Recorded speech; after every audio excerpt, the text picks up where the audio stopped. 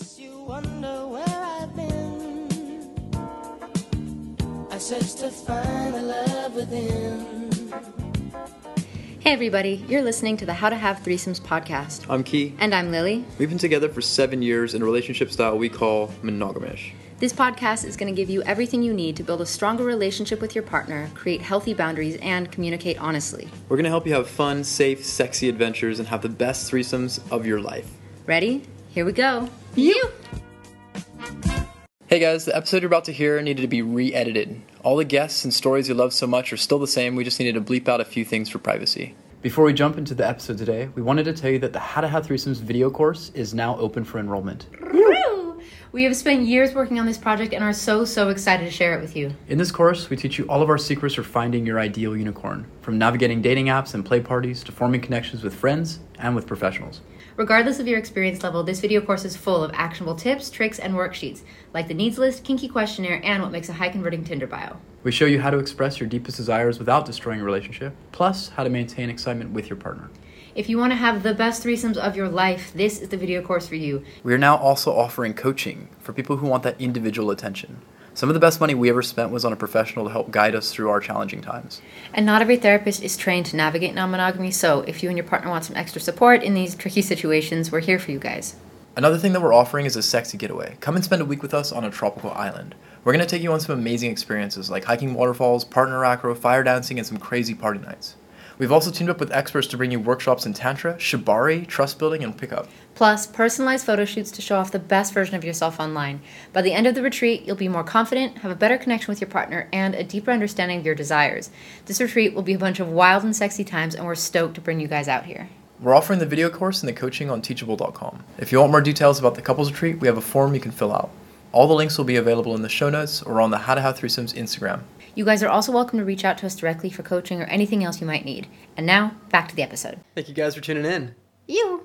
We're going to try doing more frequent mini episodes because we found that there's like individual topics that need an episode, but maybe there's not enough information to cover a full 30 minutes or 45 minutes. So we're going to just start doing little tidbits for you guys to help give tips and advice and things that we've learned. We've been having some great conversations with our roommates in the house and realizing that we should probably make these into podcasts. One idea that we came up with the other day that we were talking about was, at what moment do you take a relationship seriously? And for me, that moment is very clear, and it was a feeling, but I was able to put it down into words. Me and had been dating for about a year, and over that entire time, she never jumped in the water with me, which is kind of crazy because we were up at like this amazing lake town in Canada, and I was jumping off the dock every day, and she refused to jump into the water with me. I didn't take the relationship completely seriously because I was like, if you're only willing to show me you at your best and not at your worst, then this relationship is kind of surface.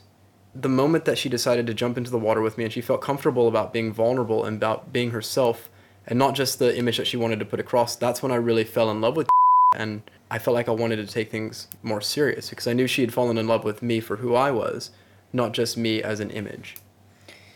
Yeah, I don't know. Ricky's version of the story is a little bit different from mine, but basically, my hair is freaking crazy, y'all. I mean, if you know me from Instagram, you've seen like the nicer days for my hair, but I have like this crazy big lion mane and my hair gets very like curly and out of control. And basically growing up in LA, there's a lot of pressure on your appearance and the way that you look, and especially for a teenage girl from LA, which I was at the time, right? I was like 17, 18. Right, I would straighten my hair every day religiously because no one could know that my hair wasn't perfect. And all of these girls, you know, in high school think that if anyone knows they have any body hair, it's just going to be this big problem. And basically, I dated one guy before, the only other guy I've ever dated. And he'd only ever seen me with straight hair. And then the first time we went swimming together was before we were going to have a dinner with his family. And my hair got all curly. And he looked at me and he was like, oh, he's like, can you fix that before we see my family? And he like gave me a hat. And I was like, oh my God. I was like, okay, so boys don't like it when Immature boys. Yeah, but I didn't know, right? If that was my only frame of reference, I thought that they were disappointed when they saw what you really looked like. So because I just adored and I wanted him to like me, I knew that he had started liking me when he'd seen me with my perfect hair.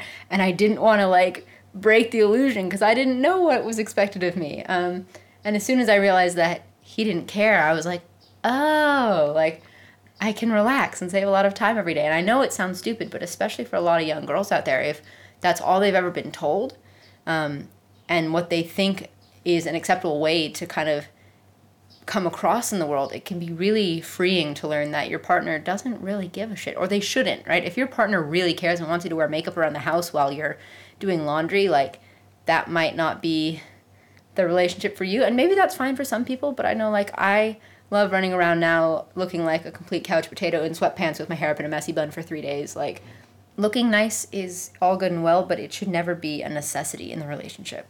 Well, it depends what type of relationship you want. If you want a surface relationship, then be surface with your partner. If you want something deeper, then you have to be willing to be vulnerable with them. Yeah, if you're a sugar baby, you better look cute all the time. But if you're with your long-term life partner and you're hustling together, you shouldn't have to get dressed up to go do a day of computer work together.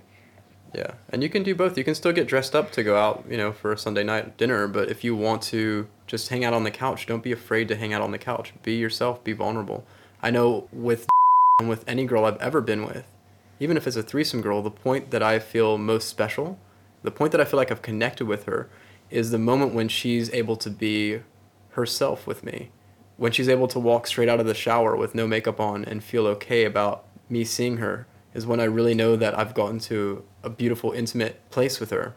And it makes me feel really special as a man, and like I've done something right if girls feel that comfortable with me. For me, when a girl is vulnerable, that's the moment that I know that I can be vulnerable back and that I want to take a relationship more seriously and further. What about for you, babe? As a girl, what is the key ingredients for you to be like, this guy is serious, I want to take him serious? I feel like you just committed to me. Yeah, I didn't know that there was supposed to be this period of time that you're, like, guarding your heart. Like, I have screenshots still of, like, the first day that I saw before I even, like, knew his name, and I was sending, like, creepy pictures of him to my friends from, like, 40 feet back in the gym, and I was just like, this guy, this is the one, it's gonna be him, and I just was 100% in from the very, very beginning. And maybe that was naive of me, because that definitely doesn't work out for most girls. I wouldn't recommend most 17-year-old girls from LA setting their entire heart's desire on the first guy they see with abs, but luckily for me, Ricky was a good one, and we matched on a lot of things, but I definitely think we got lucky in meeting each other when we did. Yeah, I also want to say that in giving me 100%, the more someone gives to you, the more you want to give back to them. If a girl's like, oh, hey, I'll only see you like once every 2 weeks, and I've got a million other things going on, I don't have time for you, then it makes me not want to have time for them either. While it might have been naive for to have given me everything so early on, it's definitely what made me want to give so much back to her. And I think that's a really good place to start in a relationship, is if you're both really willing to work towards it and put in time and effort, that's where things are going to get really good. For me, it's like a lot about reciprocating. When someone puts in effort and time into you, then you put that back. If you're putting in a lot of effort and that person isn't returning that same amount of effort or somewhere near that, you should kind of be wary and use that as like a red flag, like maybe we're not coming into this relationship from the same perspective, and maybe we want different things out of this relationship.